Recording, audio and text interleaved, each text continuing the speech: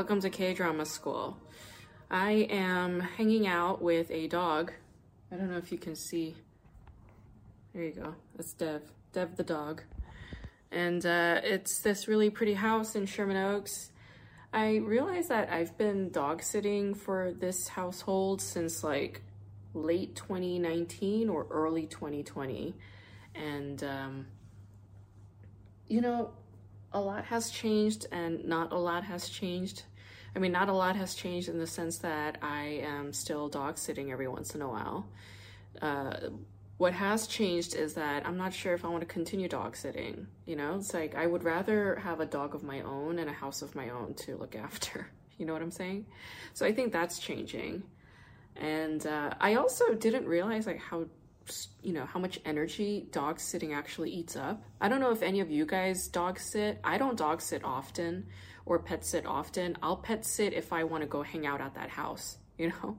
So it's more like an exchange, like, oh, like I want to go hang out in that space. And if there's an animal, okay, I'll care for it. But it's not just this passive thing. Like I'm thinking about the dog's needs all the time, you know, like she needs to go out 3 times a day. Each time I go out, like we go for a really long walk each time. And that does take energy. That does drain some of my energy. Also thinking about another living being and meeting all of their needs, that eats up energy. So I was just really exhausted yesterday. Yeah, it was like day 2 of looking after her and I was just like really exhausted. So I think I slept for like 10 hours or something. So if you're a dog sitter or a pet sitter, I feel for you.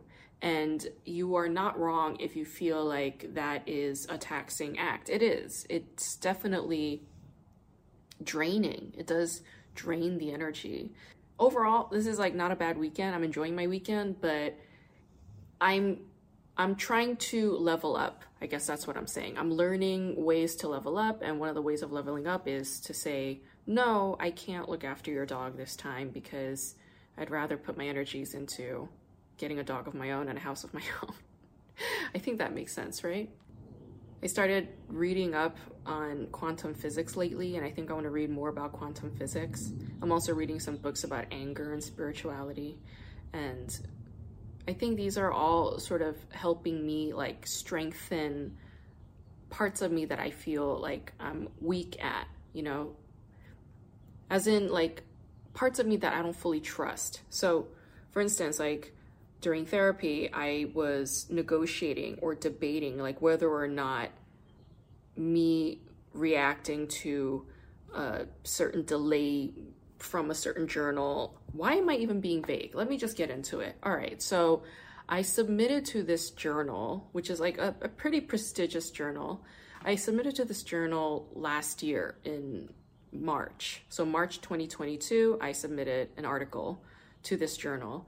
And usually a peer-reviewed journal will respond within 3 months' time and let you know whether or not the peer review was an okay or a pass. Like meaning, will they continue to edit this and publish it, or will they just say no, like this is not a publishable work, or it's just not a good fit. And after 3 months, what they said was, can you please submit a bibliography? Like your article seems very interesting. Can you please submit a bibliography? So I did. And then, right, so that was June 2022. And then I never heard from them again. Yeah. So they've been hanging on to my article for over a year. Yeah. Over 1 year, they've been holding on to my article. So like a week ago, I just kind of got annoyed and I was like, hey, like, let me get an ETA on when this is going to be approved, or like where are we at with the peer review? And the editor is just like, yeah, it hasn't even been peer reviewed yet. So this article has been sitting on his desk, not being sent to peer reviewers, or it's like in limbo somewhere. And I haven't been getting any updates. I don't even know if this article is going to be published or not by this journal.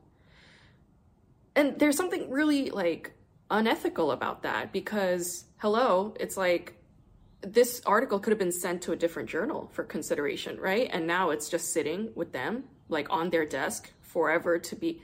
So I was just like, listen, I need an ETA. I need a firm ETA. And if I don't get that, then like, you know, I mean, I didn't give them an ultimatum. I was just like, I need a firm ETA. So they were like, this is a big problem in arts and humanities, and like articles don't get published within like 3 to 5 years time. And I'm like, hold on.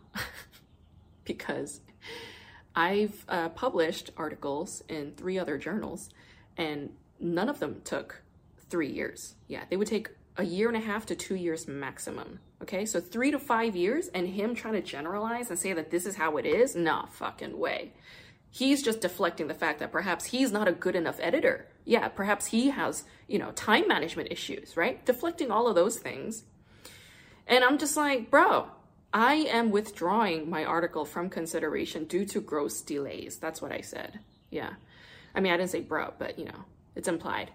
And I was like debating whether or not this was the right move after I made this decision, which was in part, motivated by impatience and anger. But I feel like it was due impatience and anger, right? Because, hello, like fucking 14 to 13 months of sitting on my article without any progress, that's fucked up, right? Especially for like younger academics whose, publications mean a lot to them. I mean, that's their cultural currency or academic currency. And for them to just sit on it and be like not mindful of what this might mean for a younger academic. So I was just like, in therapy, I was just kind of questioning this decision.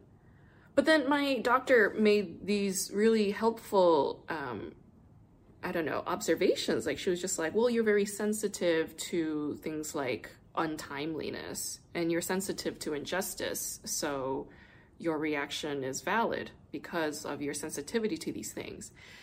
And whereas I was thinking about my insensitivity from a place of like pathology or a place of self-blame, a place of like self-criticism, she was trying to shift my self-perception and say like, well, I am thinking and feeling this way because of its validity, because it is perhaps necessary, and that perhaps my reaction to these events are not at all overreactive or uncalled for, right? Because it's not like I was, flipping tables and cursing him off and telling him to go fuck himself or, fuck his mom. I didn't say any of that shit, I was firm and assertive. I just said I'm withdrawing my article from consideration due to gross delays. And I feel like that's polite enough.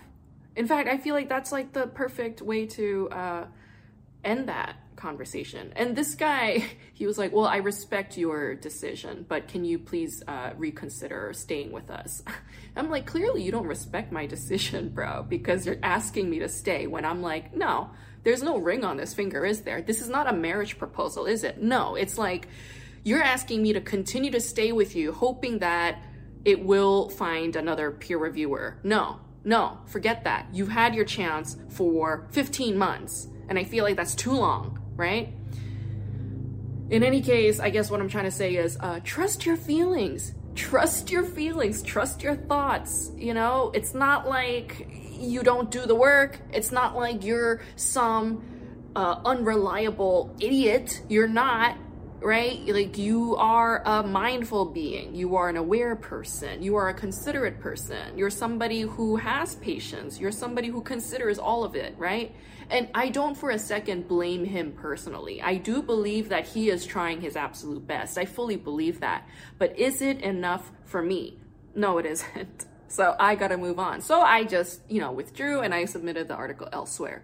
There we go. So there it is. There's the rub, huh?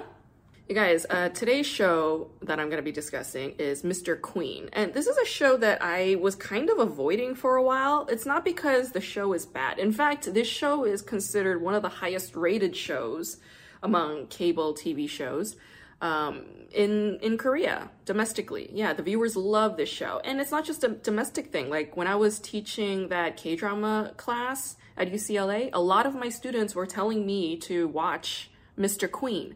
And I think at the time I didn't see it because it was not on Netflix.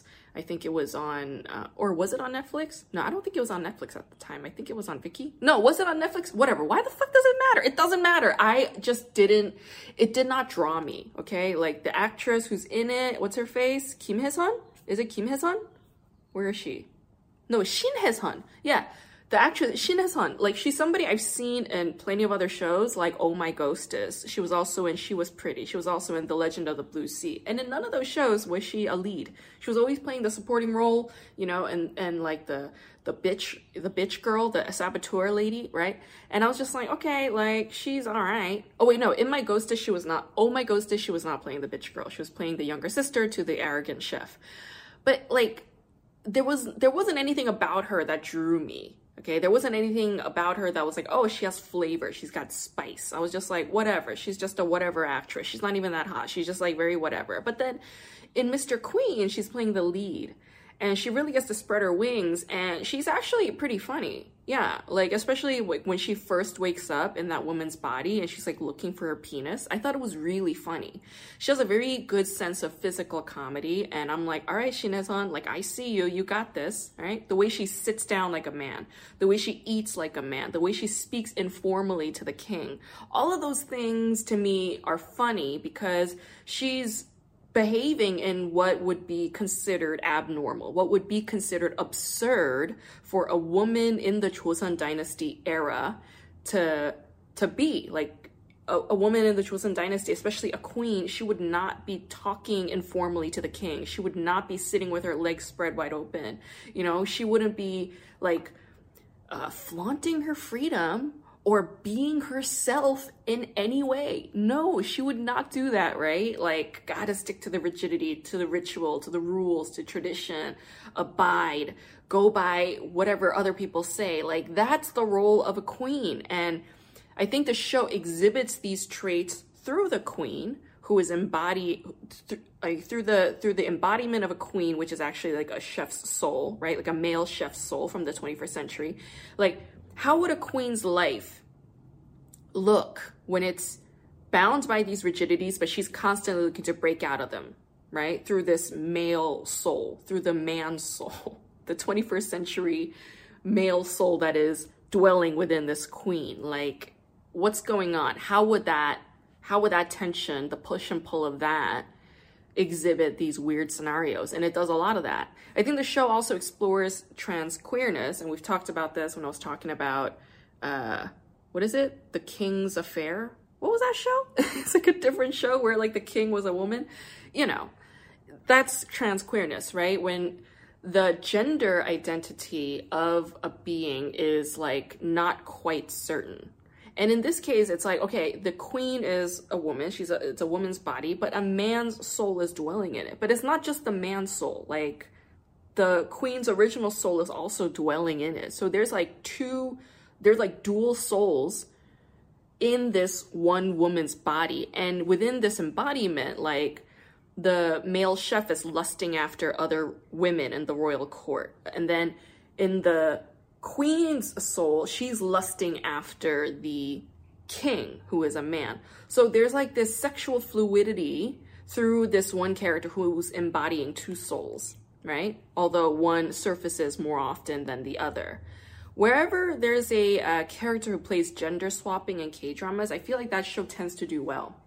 And Mr. Queen is one example. Secret Garden is another example. That show was super popular, and it's when, you know, the man and the woman's bodies were switched. And I think part of the reason why these shows do so well is because of that trans queer element. Of course, you have the humor part, right? It's like, okay, there's gender swapping, and there's always going to be like a comedic aspect because it's a breaking down of, you know, gender norms as we see it or as we believe it. And then the show is breaking those gender norms, and it's like that becomes the comedy. Okay. But I think some of this is also through the curiosity of the audiences. Like, oh, a show like this would scratch at the curiosity of audiences when they wonder, like, oh, what about this kind of queerness? What about this kind of queerness? Like, queerness not only in the sense of gender swapping and gender role playing, but also like when it's two souls dwelling in one body, that's a queerness. When it's a different time era, right? When it's a man from the 21st century dwelling in the body of a queen from the Joseon Dynasty era, that's a time-space queering. And then you have the queering of, how do you say, like familiarity, okay? Queering of history, yeah. Like what this male chef does is he introduces the Joseon Dynasty to all these new things like McDonald's, or ramen, right? And it just shifts the history in a weird way. So I feel like there's a multiple layer of queerness that's happening through the show at one time. There's also a question of privilege, right? Like a man in the 21st century, a Korean man in the 21st century in South Korea. He has a lot of privileges. Yes, he's a chef, he's a good-looking guy, he has a lot of power. He has his problems, but he's ultimately part of the patriarchy, right? And it's like, oh, what happens when a man like that is stuck in a queen's body in the Joseon dynasty?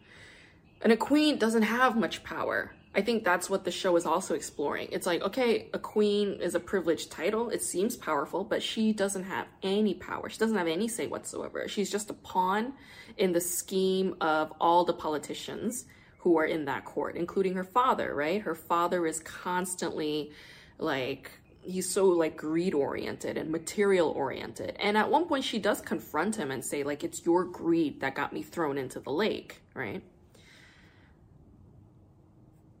I also thought it was really funny when the queen starts noticing how everybody at the palace keeps saying like, please kill them. Like they're always saying like, you know, 죽여 주시옵소서, which means like, please kill me. And it's like, and it's a phrase that these, you know, royal court people say to show deference and humility to the royal family. But she notes how frequently these people devalue their own lives over the sake of something that doesn't require death. You know, like slighting the royal family in the smallest way, or not at all. And they just feel it. They just feel like what they've done is so horrendous that they feel like they need to go and die. Yeah. And she's just like, why are you also suicidal? You know? So there's like an exposition of that too. Like they're sort of revealing like, oh, you guys all devalue your own lives for the sake of nothing. This royal family is nothing. This is an illusion. It's a creation. It means nothing, right? I think the show is very progressive in having this trans queer character, but the show also exhibits homophobia. Like when the queen wakes up the morning after having sex with the king and she's like freaking out. And it's not like she didn't have any agency the night before. It's not like she wasn't making moves. She was fully aware, right? So it's like, what's with the screaming the morning after? You know, it's like, it's happened. The deed is done and you were part of the deed. Like, stop being so coy, you know? I thought it was funny how the show also includes elements or aspects of incest, right? Like the queen and her cousin are kissing cousins. Like, girl, oh my gosh, what is happening? Go, that's funny, that's crazy. Yeah, that's like a very classic soap opera quality, right? To have an aspect of incest. I'm like, yeah, you go. This is fun, this is entertaining. Mr. Queen also has an element that I see throughout all K-dramas. Almost all K-dramas always have this, and that is a question of free will, okay? The king struggles with recurring nightmares that he's like a puppet with these strings pulling on him. So this is a nightmare that is speaking to his own lack of agency as a king and, you know, not trusting his people and how they treat him. But the queen also has struggles with agency, right? Like, she knows that she's a mere pawn in the political struggles of the people who surround her. And she's also struggling with the fact that the body is not her own, right? I thought the ending was very interesting, how the queen takes measures to reform laws pertaining to women in the royal court, like the right to be married after age 18 or prohibiting girls under age 10 from joining the court to serve as a means to protect the children, right? In this way, the show exhibits feminist values, and I thought that was pretty rad, pretty good. And I love the scenes when the queen goes into the kitchen and cooks meals. Yeah, like this kind of harkens to a classic K-drama called Daejanggeum, or The Jewel in the Palace, which is like, I think it's like over 100 episodes, but it's worth watching. It is worth seeing if you have not seen Jewel in the Palace. I highly recommend it. And that show is very famous for putting Hallyu foods on the map, making Korean food global. Yeah, like starting with Asia. Yeah, it's a really good show. Everybody loves that actress, Young-ae, and the show was a huge sensation because it showed Korean food as medicine. Yeah. But on this show, although it's appropriating aspects of Daejanggeum with the whole like cooking in the kitchen and like, you know, changing the the worldview and the perspective or the emotions or the minds of these like royal people who are stubborn and rigid in their thinking. It's like, oh no, I can get to them through their stomachs, through their taste buds. While Daejanggeum was all about health, it was like a health-oriented thing and a well-being thing. This show, it's more about pleasure. Indulge in pleasure. Indulge in fried foods. Like this fried potato tastes really good. This McDonald's sandwich tastes really good. Yeah, it's got nothing to do with health, all to do with vice and pleasure. And that's another radical thing about this show. So I thought that was super funny. So yeah, Mr. Queen, I'm on board.